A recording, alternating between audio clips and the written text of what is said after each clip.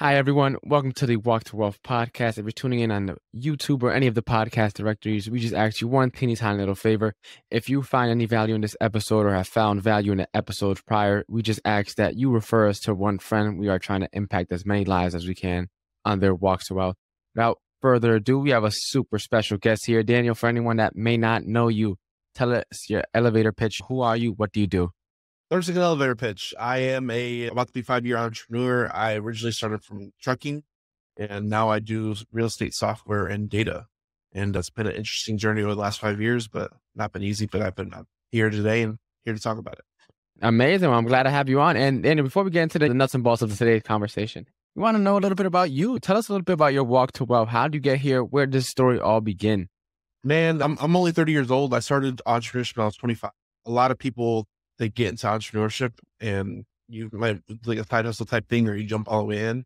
I jumped all the way in and it's been crazy. It's been really crazy. I jumped right into trucking, doing trucking. I had 5 trucks at one point. Yeah. Like 18-wheelers, right? 18-wheelers. I started my CDO. I used to drive those. Sheesh. So, I'm very blue collar-esque. No white collar near or around me. I had to work for everything I got. And it's just been a long journey, working hard, failing forward, pivoting, making some changes and always being consistent. I think it's one thing that separates a lot of entrepreneurs is being consistent. There's a quote I always say is that if you survive long enough, you'll get there. Because most likely don't when they're doing a startup.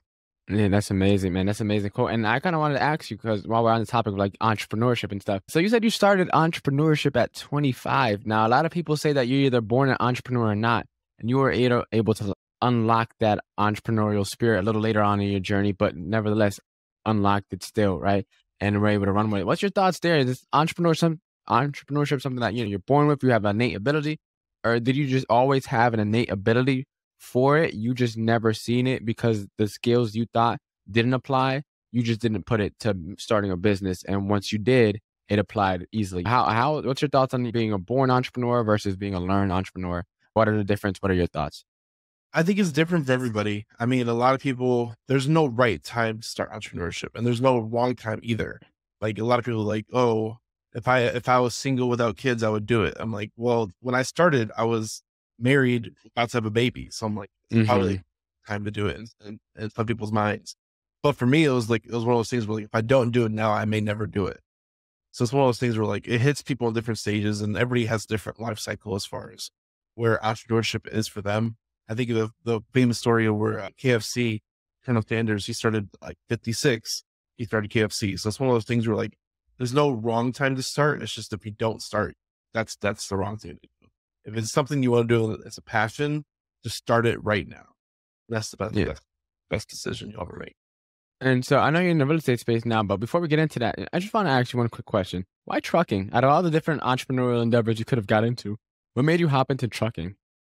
That's a great question. The reason why I would jump into trucking is because I knew I wanted to do entrepreneurship. It was just one of those things I didn't know what direction I wanted to go. And I was already in the trucking space, transportation space. So I used to load trucks, forklift. I hand loaded some trucks and trailers and tires and stuff like this. And then my company, they're like, hey, we'll train you how to drive if you go through our partnership program. Just for a year commitment. I'm like, all right, I mean, I can do this. I like the company. I don't mind driving and it's higher pay. So my first year of trucking, I did like $97,000 in revenue. I think gross. Yeah. You're trucking, but I literally work 6 days a week because once you become a driver, it's crazy. Especially if you're a company driver, they have limitless work, and if you're one of those people that want to work, they put you to work. And definitely. And so, what made you then decide to start your own like trucking business then? Because making one of those things where I had a CDL already. I mean, I already knew trucking. I knew CDL, and I'm like, okay, I should learn the business side of trucking. Which was, and like I said, the worst case scenario, I can always hop in the truck and drive it myself. That was right. And like I said, I really didn't know which direction to go. So I'm like, I have a CDL, let me just go through the trucking route. And I did that for 2 years. I think we over $500K in 2 years, but I still lost $100K. Really? Sheesh. Would you like to tell us a little bit about that? How that ended up happening? This show is sponsored by HiveMind CRM.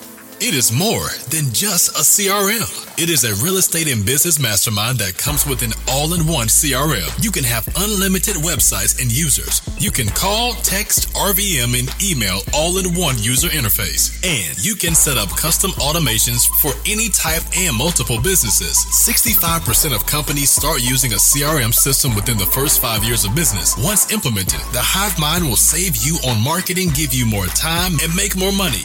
One of our users had his first $100,000 month using our system in June. We want to see you automate and accelerate your business. Text us at 210-972-1842 for future meetings, and of course to get our $1 course on how to make more than 6 figures on one land deal. You can schedule your free demo today at hivemindcrm.io.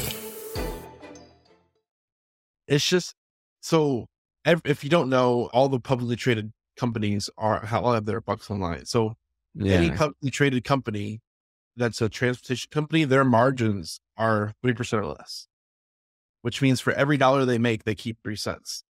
So when you think about that, like, that's crazy. So like the company I used to work for was like, they're the highest in the industry, and they made 3.5 cents per dollar. Sheesh. But when you start your own business, like you have less employees, less expenses, whatever. So you're like 10-15% on paper, but when stuff happens, it's all on you. Whereas that $1 billion company, they're bringing in millions per day. They're bringing a lot of money. So if stuff happens, they're self-insured. They don't have to pay insurance premiums. If anything accidents, they should pay out of pocket because they have so many drivers on the road. They have a lot of like upper hand than I did because I always had to pay insurance. At one point, I was paying $10,000 a month in insurance. So like, oh my goodness, when you think about business, like, yeah, I made $500,000, but like, what did you actually keep? Nothing. I actually lost it all. So you work 2 years for free. How long can you sustain that? So it's one of those things where like, you have to look at like what costs are going out. Yes, you could potentially make $5,000 per truck per week. But what goes out? Insurance, driver pay, fuel, maintenance, repairs, mishaps, a downtime. You might not get loads in the midst. So like, there's too many. I always make a joke with my buddy. I was like, you have to wait for the stars to align in trucking for you to get paid, which is a bad thing. Like, there's too many variables. There's drivers on the road, there's traffic, there's accidents, there's maintenance failure, there's shippers, receivers, police, DOT. All these things weigh into whether you get paid or not, and it's too many. Diesel.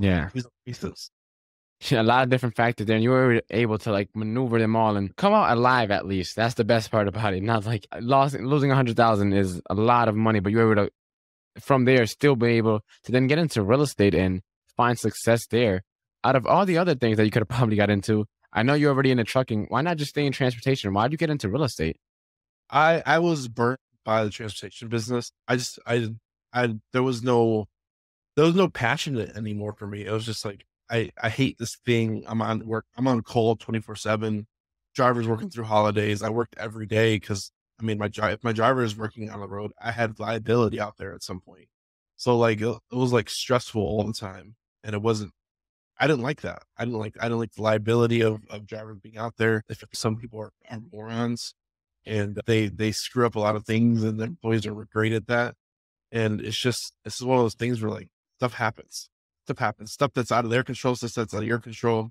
And it's just, you have to pay the price every time. Every time. So I had a driver hit a deer.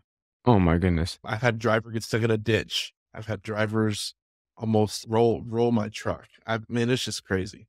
All the stuff I think about back then, I'm just like, I'm just glad I'm not out of that, and I don't want to go back to anybody. Not that I don't like bringing it up, because I always like talking about trucking because I want to tell people the truth. Because most people that hear trucking on YouTube, it's all sunshine and rainbows. And I'm like, it's really not. I've been in the trenches, and you don't want to be in the trenches. Yeah, no, definitely. And then, which is why you got into real estate. And if I'm not mistaken, now you're investing in land. You typically, when you hear anything about real estate investing, it's your typical, BRRRR strategy, house hacking, fix and flip, wholesaling, maybe if you're a little more into it. And those are usually some of the main things, but you're investing in land. Out of all the different real estate investment routes you could take, what ended up making you choose land? I like land because it's less competitive and it doesn't cash flow.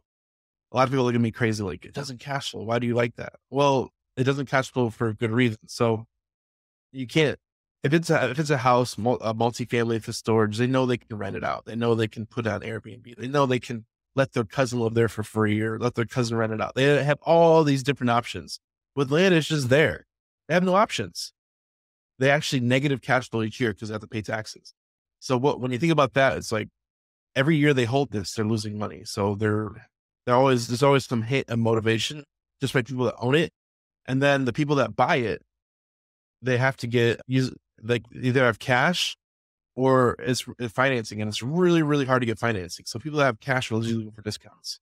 So these are getting beat up on price all the time. So people that buy land are always going to beat up on price. There's always an underlying motivation because they're paying tax and doesn't produce income.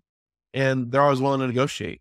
You can, with a house, if you're wholesaling, you have to move that house within 30 days or else you're going to lose that contract. With land, we can lock up a deal for 96 months, 90 days, 6 months. We've had a property in the country for a year and it doesn't even phase them because they're just sitting on it. What's another year to them? They don't care. So it's a lot longer stretch time periods to move deals if you're creative.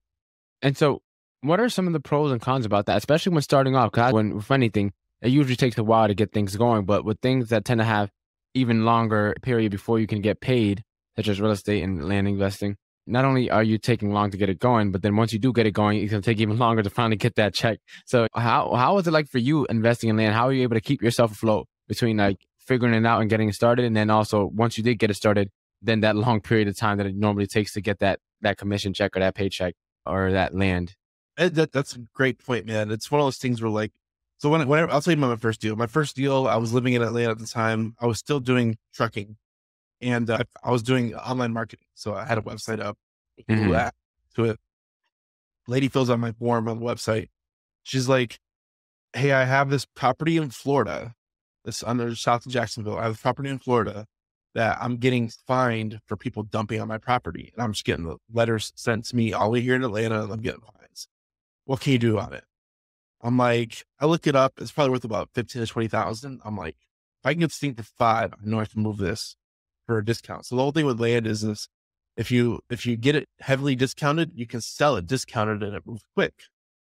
That's the whole idea. Same thing with the houses or whatever. So I was like, I shot her offer of like I just made up an offer. It was like $4,200.33 and see what she says. And this is all through email too. I never talked to this lady. I mean, I was scared to talk to sellers. So I shot her an email, $4,200.30. And she's like, can you do 5? And I'm like, 5 is where I wanted to be anyways. Yes, let's do 5. So I sent her back. Let's do 5. Contract at 5. I emailed her the contract. And then I put it on Facebook Marketplace for 12 because I'm like, if it's 20, I should move it at 12 really, really fast. Somebody's going to pick this up quick. So I actually sold it in 2 days for 12. And all through, I emailed I never talked to the title company, never talked to the seller, never talked to the buyer. Everything was through email or Facebook Marketplace DMs. Jeez. So let me ask you, because this is pretty interesting. So you were able to get land on a heavily discounted price, then sell it at even a discounted price, still somehow make money, not have to talk to really anyone face to face or over the phone, and from the comfort of wherever you were at the time, Atlanta. And so my question is though, how does one then determine the value of land? How does one, like, let's say there's an empty acre lot in, I don't know, let's say Florida, stay on topic with the conversation. Like, how do you know, like, hey, that land is worth X amount? Like, or do you just discount from whatever price the seller is selling at? Like, how do you know the value so you're not just like speculating on, oh, maybe I could sell it for this? So that's the other thing. There's no verifiable comps. So with Florida, you have a little bit more flex just because there's a lot more lots. And that was like a little info lot, which info lot is where there's a house, vacant lot, house, vacant lot. Those are little info lots in between other houses. So it was one of those. So usually with those, there's a lot of those in the area. And usually there's builders buying those up in Florida, especially because Florida's already cut up pretty info lots. So with those, I have comps. We do this in Texas where there's not comps at all. So the way you do it is by what somebody's willing to pay for it. I mean, that's how real estate works. Whatever somebody's willing to pay for it, that's what it's worth. So check this out. With houses, there's always, hey, the neighbor's house sold two doors down for this much. It's a 4-bed, 3-bath, 2,500 square feet. You have the same exact house. That's what it's worth. So you kind of verify that what it's worth that way. With land, you have a little bit of flex because there's not always comps. So it's always Yeah. based off of opinion of sellers. So when you have that leverage, you can oversell properties, which is what we do now. So like with that one, I didn't know what I was doing. I could have way more money on that deal that I undersold, because now what we do is I sell land at full price right now. I don't sell nothing underpriced. I actually sell overpriced. So that one land deal, I probably could make, instead of $6,000, I probably could have made 15 or 20, knowing what I know now. But it's one of those things where you live and learn and you kind of adapt your strategy. But it's one of those things where like with land, there's no verifiable comps. You can sell it for whatever you want, as long as somebody's willing to buy it. So then let me ask you, so then it kind of sounds as if like it's kind of like a game of who's the better negotiator, essentially. Can I out negotiate you, or versus like, can you out negotiate me? Because there's, as you said, there's kind of no comps to like say, well, actually the lot right there sold for 10,000. So this one has to be worth at least 9,500, right? There's no comps, as you said, some of these times. So it's like, it's kind of a battle of who's the better negotiator, it seems like. It depends what type of land you're looking for. So like those Florida lots, like if there's lots selling, I have clients in Florida right now that they do this with land with $30,000, $40,000 lots. So they know if they get a certain square footage lot in this area, they can sell it for 30, 40,000 every time. So all they're doing is looking, hey, would you take 25? Would you take 20? Would you take 15? And they're just negotiating out because they know they can sell a lot for 40 every time because the lots are very similar. Yeah. So like they do like reverse wholesaling because they already have buyers in place that's going to buy at 40. They're just looking for deals under 30, under 30, under 30, under 30. And they'll talk to every seller that has that same type of property and they'll pitch them 27,000, 25,000. Oh, you want 30? Okay, I'll take 30. Boom. That's an easy 10,000. Boom, boom, boom, over and over again. So I have clients that do 10 to 15 deals a month just doing that strategy because they have buyers that are going to pay 40 every time. Yeah. So then how do you kind of connect with some of these buyers? I know like there's Facebook groups for like real estate investors and stuff like that. But as I said, most of the time it's like fix and flippers, and wholesalers and cash buyers, essentially. Like, is there like groups and stuff like that? Like, where do you find the flock where the land investors, land buyers and sellers are? So it depends what type of asset you're doing. So like there's info lots and then there's what we do. We do a completely separate side. So let's talk about info lots first. So info lots, you're talking to builders. You're talking to people that are going to buy and build a house. And there's plenty of them in Florida because like there's big builders, there's small builders, people that are just going to build one house a quarter. There's people that are going to build one house a week. So there's different types of builders that are going to buy a certain amount of lots per quarter and they kind of fluctuate. So usually it's going to be a builder. So if you have an info lot in Florida, you're looking for builders. You can Google them. You can pull, you go to the county, go to title companies. Hey, who's buying lots in this area? Well, this builder bought 3 lots just last week. Okay. That's the guy you want to talk to. So that's for info lots. For what we do larger acreage and we do farm and ranch, 10 acres or more.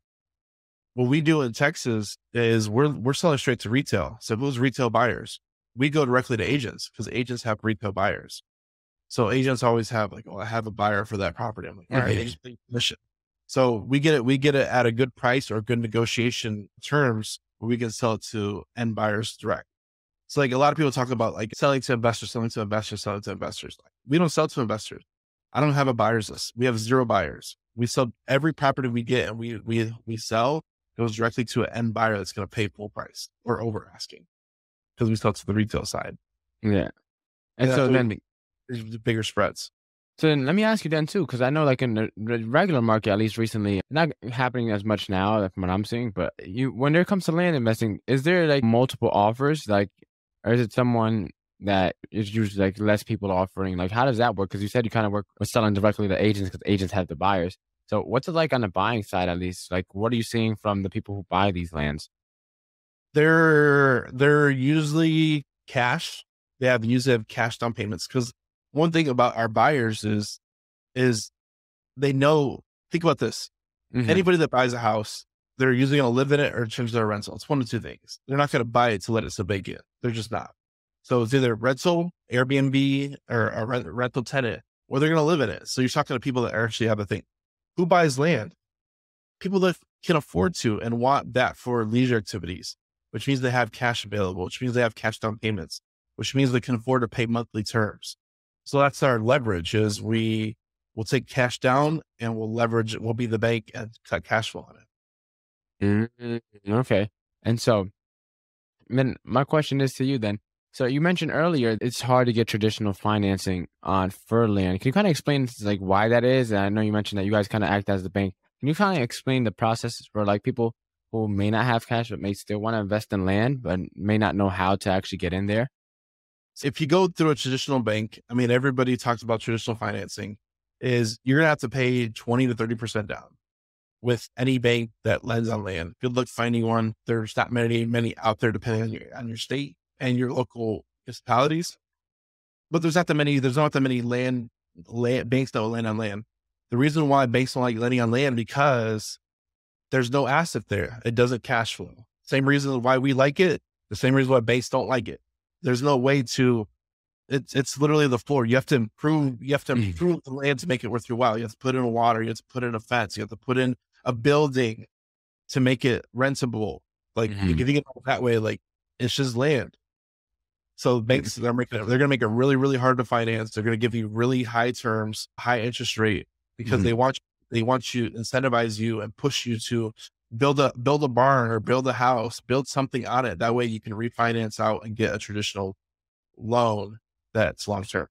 So like when you're acting as the seller, because we buy or contract and then we sell as the bank and the seller, we can oversell properties and create our own terms. Okay, that makes perfect sense. And so, at least when it comes to buying land, it seems like it's a lot more like niche market. There's a lot less, as you said earlier, but we're starting to come to more of an understanding now that there's a lot less ball players just for that simple fact that you can't really get financing on it. And so, when it comes to land investing, aside from what you're doing right now and like selling it, what are some other things that people could do once they buy this land? Like aside from just selling it to the next buyer for a higher price? I mean, there's plenty of opportunities. So we have clients that are like, well, I want to build a duplex or I want to build a house on it. And that's what most sellers want to do too. The thing is that you have to go through the permitting process. It's construction. You gotta hire the subcontractors and the general contractor to actually put in the foundation. It's a 9-month to 12-month play. It's doing all this extra stuff that you really don't have to do, which is why we just acquire and sell, because we're just doing that. Our end buyer maybe wants to build, like we have an end buyer right now we're talking to. He puts on mobile homes. So he's looking to rent a mobile home and then sell it again. That's what his whole game plan is. I'm like, I don't care what you do with it, just pay my money right now. He can do whatever he wants. Whether he puts a mobile home, manufactured home, or builds one up, I don't care. It's give me the down payment, give me the monthly payment, and I'm going to tell it high interest, and you're going to carry that thing till you put a mobile home on it and sell it again. Okay. So now let's say for the people who kind of want to do something similar to what you're doing, how did you, especially when starting off, like what were some of the tips and tricks you would tell yourself if you could go back and like coach yourself, I guess, as to like finding these deals? Like where do you find land on? I know I can, at least for me, because I'm a realtor, I could just go on to MLS and kind of just like put in the feature for land and see what's on there. But even still, it's like usually the search results don't come out all that great. So like, where do you go to really find this stuff? There's a lot of different ways. So there's list companies that you can pull the list. You can go to the county directly, pull the tax roll. You can drive for dollars just like you do for houses. You see a land parcel, a thing like Land Glide, figure out who owns that property and send them a text, skip trace them, send them a text just like you do with everything else. So it doesn't, the steps are the same, whether you list pull, drive for dollars, or pull a list. I mean, it's all the same, but it's just contacting and making the sale. So in Texas, there's about 1,000 land parcels per county. And there's probably like, I don't know how many Texas counties. I know there's over 50, but that's a lot of land. A lot of the majority of the U.S. is made up of land. There's more land than there is houses. I think it's like 80% of the U.S. is still land. Really? So if you think about that, so much more opportunity there's like 3x the opportunity of land than there is houses. No, that's ridiculous. I didn't even know there was that much. I know like Texas, especially, that has a bunch of land. So let me kind of ask you, because like I live in the Northeast, right? I live in Connecticut. I'm right next to New York City. Is land investing better in places like down south? Could people potentially like try to replicate what you're doing up here in the Northeast? What's your thoughts there in terms of location there?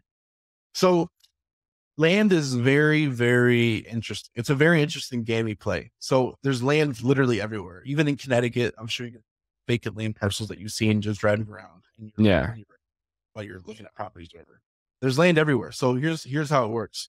So you have infill lots, which are in the city, and then you have, as it goes out, and it's all about location too. So if you have a vacant land parcel on a hard corner that has good car count, that's gonna be worth a ton just because it has good car count. Why do you think McDonald's and CVS's and Walgreens all on hard corners? That might be $1 million parcel if you get the right tenant on it. So it's understanding the projection of what it is. So all land is valuable, like all land, vacant land. I mean, even, there's a joke one of my clients did. He's like, I bought this veterinary clinic vacant. It's been vacant for 6 months and nobody wants to live in it. And he's like, man, I bought that thing so quick because it's on a hard corner. And even though I can't find a tenant, it's on a hard corner where it's at least worth $1 million plus just with the land. Building or not, it's worth $1 million. So it was a building with 750. He's like, worst case scenario, I'll sleep in it.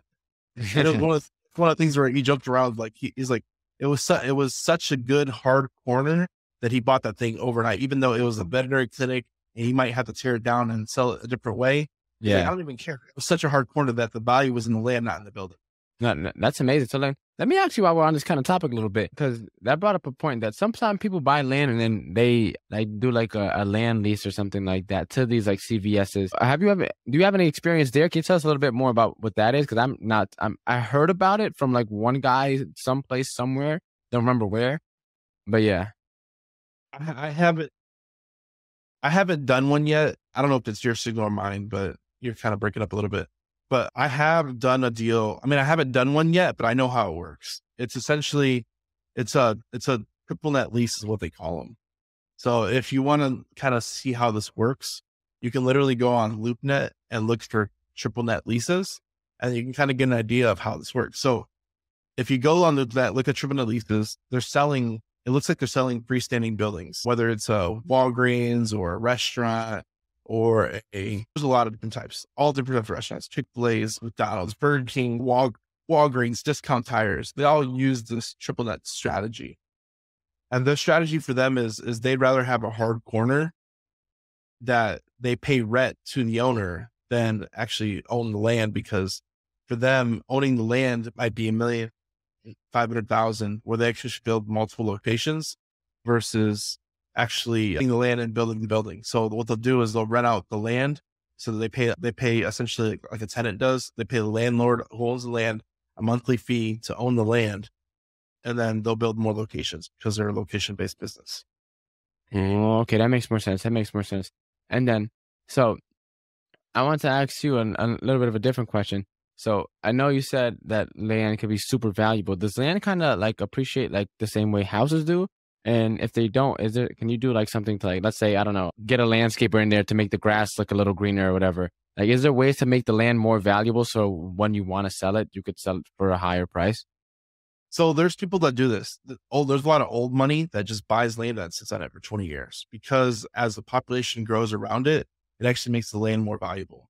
So there was a video I saw on TikTok, and it was kind of talking about this, where I think it was like 2008. They showed like a Google Street View of this one property it was like outside like Silicon Valley or Washington, Seattle, something like that, where there's a lot of tech jobs there. Yeah. It was just like a regular house, 2008. They tore it down, built up like a mid-size, like mini mansion. And the house was there for like 5 to 10 years. 2020 came around. Somebody else tore it down and built $1 million mansion. The same property line. So as the population grew around it, the area grew up and as far as like tech jobs, more money's in the area. That same $200,000 house, if they tore it down and built it up, might be worth $750,000, maybe $1 million. So they tore that thing down and built it up. You see the same thing in Miami. I was just outside Miami about end of August, early September. I was just in Miami. They have these houses that are right on the river that go straight into the ocean that people will buy, maybe a 10, 15-year-old house. They'll buy it, tear the whole thing down and build a brand new mansion.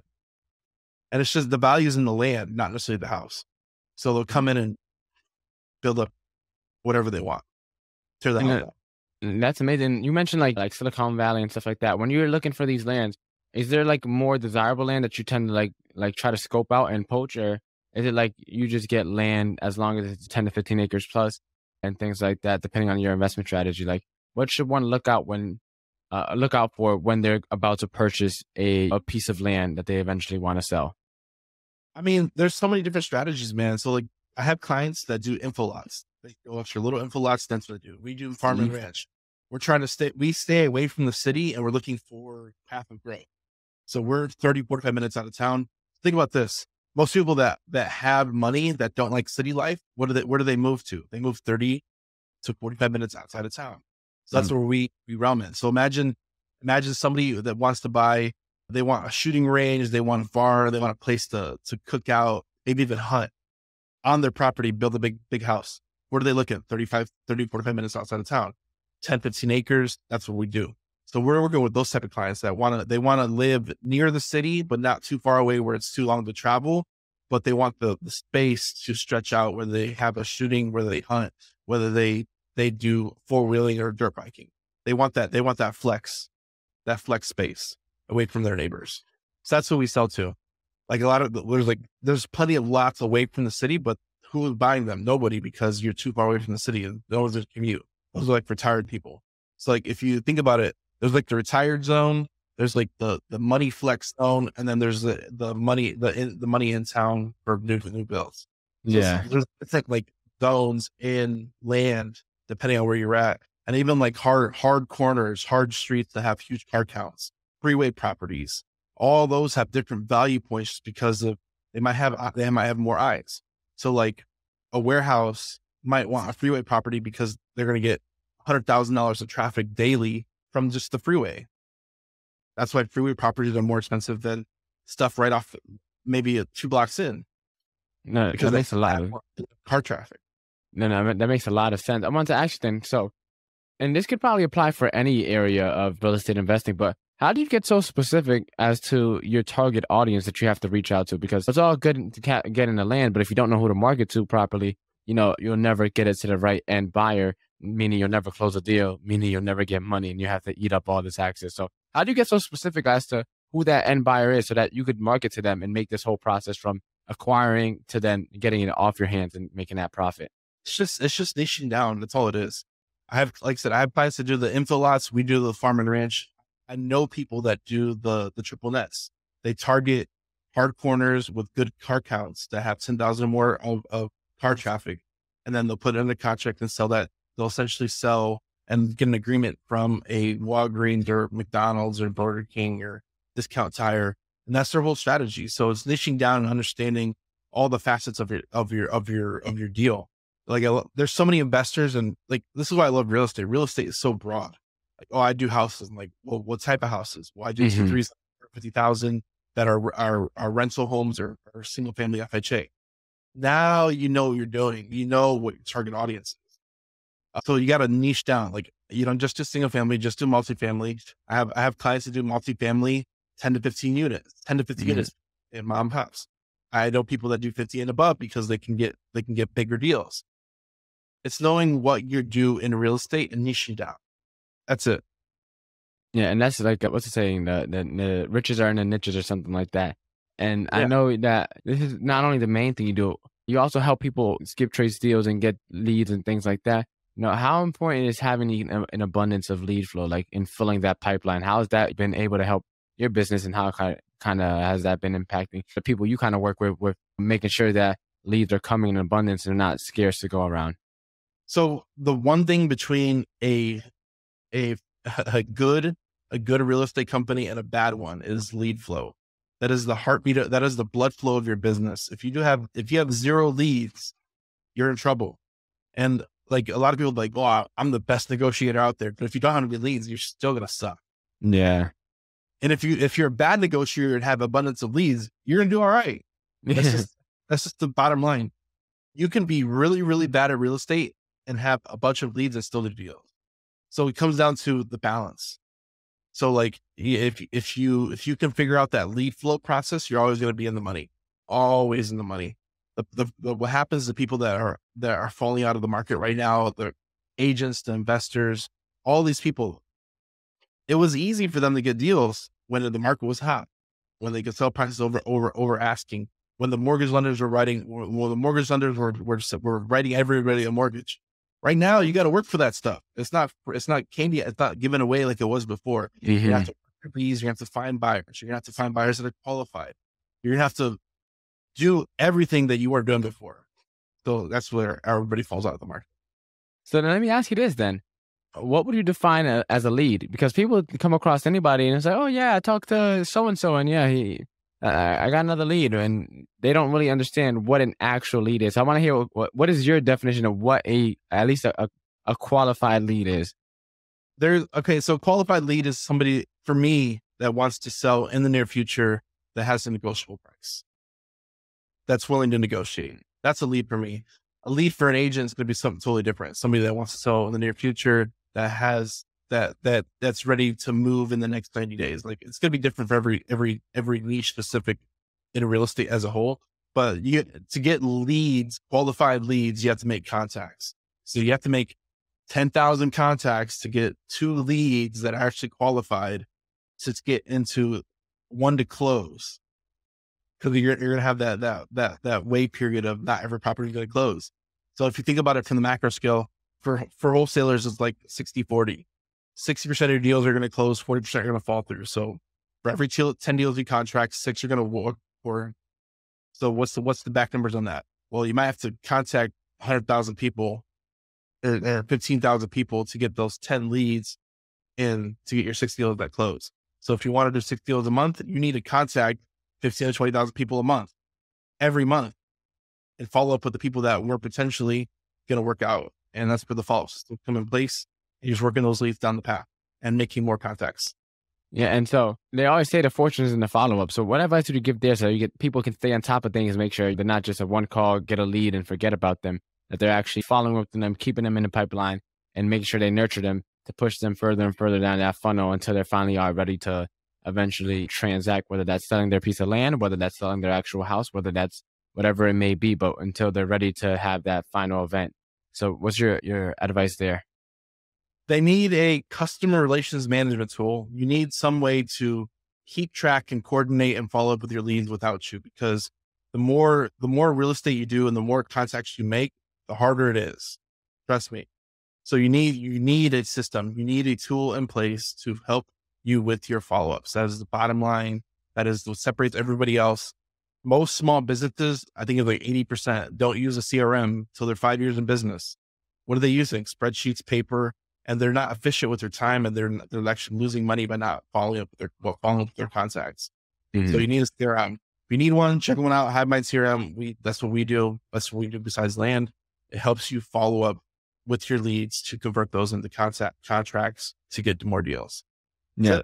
And so then let me ask you about lead generation, right? Because you kind of touched on it. That's the lifeline of your business. If you don't have leads coming in, what are some, at least for you and your business currently, with what you're doing with land, or even if what you're doing with the CRM business as well, what are some of your best lead gen strategy and tips that you could give to someone that's interested in getting into this field of play, and they're ready, they're willing, they're able, they just don't know where to get started? So what's some of your lead gen advice that you would give to a beginner? For real estate, it's just do something. Do something. Whether you drive for dollars, whether you pull a list, whether you text, whether you call, do something. Pick one thing: bandit signs, email and marketing. Do something. They all work. They all work. You just have to work. So if you're doing real estate, we do PPC and text, and that's how we get our deals. I have clients that do direct mail. I have clients that do cold calling. I have clients that do bandit signs. They all work.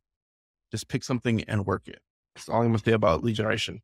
What we do for the software side, we do social media, we do content, we do podcasting, we do email marketing, we do text in opt-in features. We have a $1 product where it gets them into our $1 course. If you're interested in that, it's how to make 6 figures on one land deal. It's actually $1, just course. So 210-972-1842, 210-972-1842.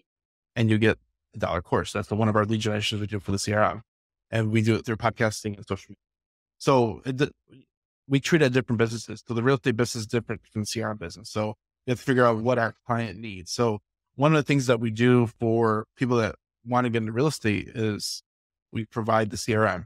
How do we provide the CRM? We educate by doing podcasting videos. We should 1,000 videos on YouTube today. we provide a lot of content. We do a lot of content in general in multiple different ways. You have Mind CRM on every platform, and we're there producing content, every platform.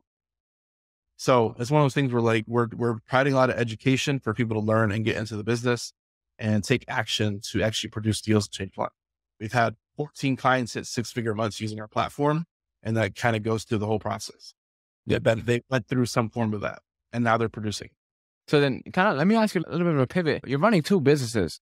How on earth do you have time for both? Was there some advice there? Because as you know, you managing one is already hard enough, and you're going 2 and you're going 2 successfully, right? So it's like, what advice do you have there with, being able to have both of these things going on at the same time, and as well as helping other people get their business? Like, how do you manage all this all at the same time while they're all simultaneously growing at the same time? I actually have 4. 4. Okay. That's even more than I expect. Okay. So how do you manage all 4? It's a team, man. It's a team effort. I have people in place. I literally did a conversation. I have a buddy of mine that lives, he was kind of struggling, whatever. So let's go out to dinner. So I kind of took him out. And I'm like, what do you think my one revenue generating activity is for me for all my businesses? It's content creation, which is why I dedicate so much time to building out and doing stuff like this. It's content creation. So for me, my revenue generating activity is content creation. It's not to manage the 4 businesses, not to sell the 4 businesses. It's not to do anything in those businesses, but do marketing for those businesses. And that is where 2 of those businesses, I have a partner that does the sales side and actually runs that. I do the back end, and I do the back end for those two businesses that I have a partner with. And then on the front end, CRM, I handle all the stuff with there, and I have a team in place that does all the back end fulfillment. So, and then the other thing is digital businesses. With digital businesses, you can scale and sell infinitely. So a lot of my products and businesses are digital businesses that I have a website in place. I have Stripe and a payment collection process in place. So think of like e-commerce. How many people can you sell your e-commerce product to? 6 billion. If you haven't sold to 6 billion yet, there's plenty of customers out there for you. And the other thing is that you don't necessarily need a lot of customers to do good business or make a lot of money in business, especially with e-commerce. Yeah. So you mentioned content marketing, which is a topic that I love to talk about, and something that I do a lot. And a lot of content comes from this podcast that I'm able to repurpose to everything. For anyone that's still not, because especially from people my age, people think it's more social media, more so like drama and to keep up with the Kardashians, things like that nature. And a lot of people like the older generations more so like TikToks just for, not even just TikTok, but like social media just for like young kids and things like that. What advice do you give to anyone in general about why content creation is so important and why it's not only the wave of the future, it's the wave of the now, and that how people should get into content creation now and content marketing? That is a great question. This is actually my quote because I've seen it happen with other people. And that is, you build your infamy off the content you produce. And that goes a lot of different ways. So like content is evergreen. It builds credibility. It builds a customer base. It builds raving fans. There's another quote that goes, you only need 1,000 raving fans to become a multi-millionaire. 1,000 raving fans. That's it. 1,000. If you get 100, you're going to make 100K a year with 100 raving fans. And if you make 1,000, you're going to make $1 million every year for life.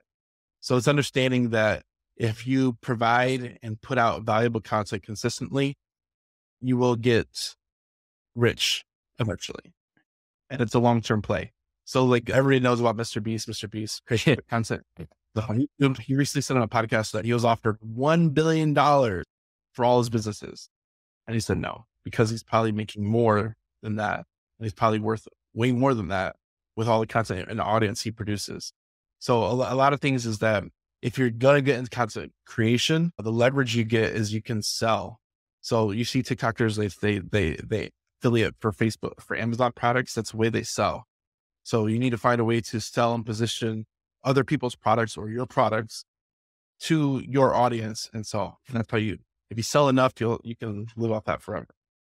So then let me ask you, how do you create a raving fan? Because you can create as much content as you want, and then people will see it. They might like you. They might follow you. But then how do you get them from there to someone that's like, oh my goodness, Daniel, I love you. I love everything you do. I want to support you in all your endeavors. Like, what's the kind of process to kind of cultivate that raving fan? Because getting them to see your content on social media is as easy as you just being consistent in posting.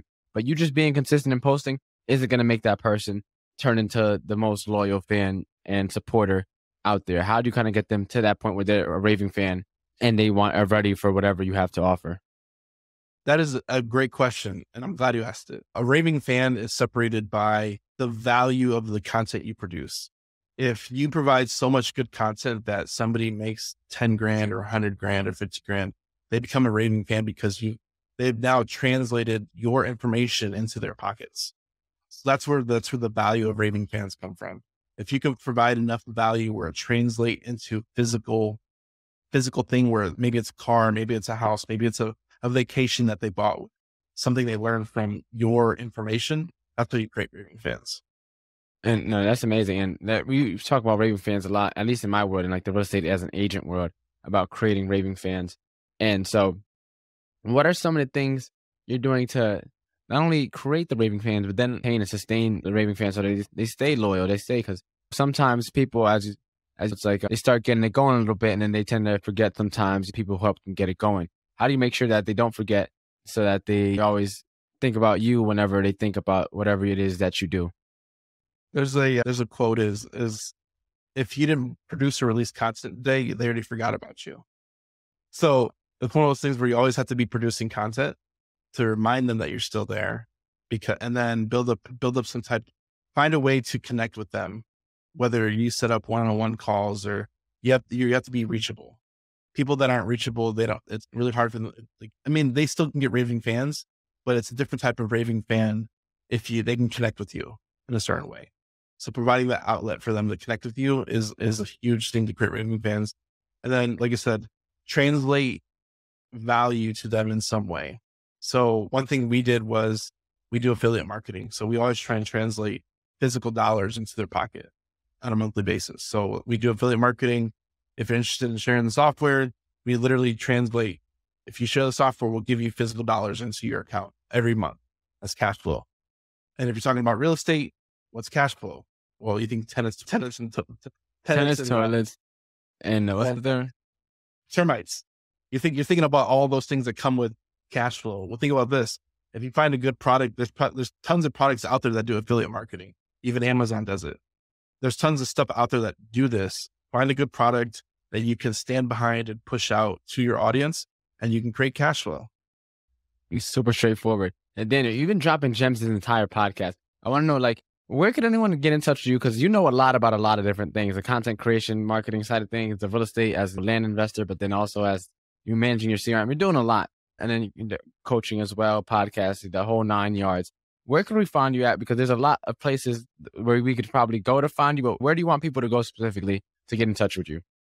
The best place ultimately is just get the 6 figures. I make 6 figures on the land course. We have a free Facebook group. We're literally at HiveMind CRM everywhere. Daniel HiveMind, if you see right here on Instagram and Twitter. And I don't know, I'm just producing and releasing a lot of content, education. Like I said, I didn't learn all this overnight. Built and acquired this information over the last 5 years. And it hasn't, I paid with money and paid with lessons to learn all the stuff that I know. So if I can help shortcut, I do a lot. I don't mind talking about trucking because I lost $100,000 doing this trucking thing. So whenever people ask about it, I always freely give, because I've seen so many people go down the trucking route and just lose everything. And then they come back to a 9-to-5 and they're an employee for the rest of their life and never leave because they got burned by trucking. And there's always other opportunities out there if you're consistent and survive long enough to produce results. The show is sponsored by The List Guys. Do you need more leads in your local or virtual market? 1 in 10 small businesses don't invest in any kind of marketing. The List Guys have over 35 plus list types to choose from, and you can mix and match any list or criteria. We also use the skip trace list and provide up to 7 numbers and email addresses. Every list you purchase will be scrubbed against previous purchases. The List Guys are here to save you time. Contact the List Guys today at www.1listguys.com. That's www.1listguys.com. Yeah, amazing. And so it's time for our last segment of the podcast, the famous final 4 questions. The first question is, what is the most impactful lesson you learned in life? What separates other entrepreneurs from people that succeed is consistency. And it's not a hard thing to do. It's just being consistent. If you survive long enough, you will get there. Just be consistent. If you want to start something and make a difference and be a difference in the world, just be consistent with it. What is the most admirable trait you could find in a person? Truthfulness, honesty. And the reason why I say that is because most people, they like seeing the rainbows and stars that are out there in a business, and they think everything's hunky-dory and everything's perfect. If somebody's willing to tell you the truth, they're your real friend. If they always skirt around and skirt around the truth and lie in different ways, they're not your friend. They don't want you to succeed. So people that are always willing to tell you the truth right now, right away, whenever you need to hear the truth, that's your real friend. If you had to change someone's life with one book, which one would you recommend? Ooh, with this one, Richest Man in Babylon.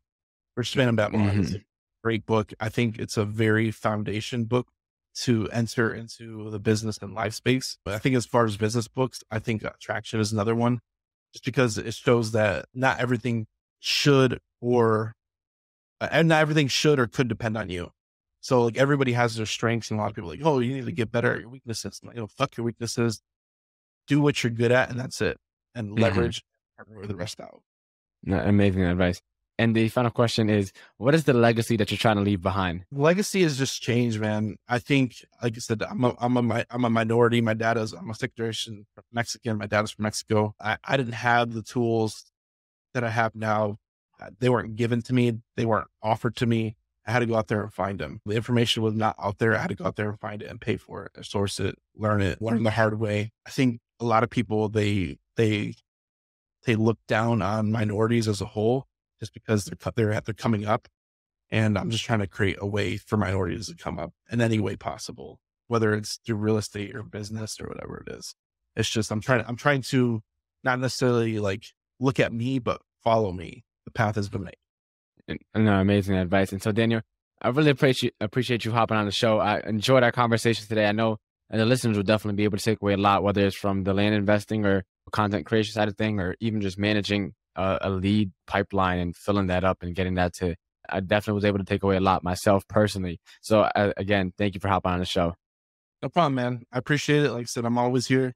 You can Google me. I do a lot of content about this and about different stuff, about business, trucking, and everything else. So share providing value. Sounds good. Thanks for watching this YouTube video. We hope you found value. Please like, subscribe, and hit the bell to watch more videos just like this one.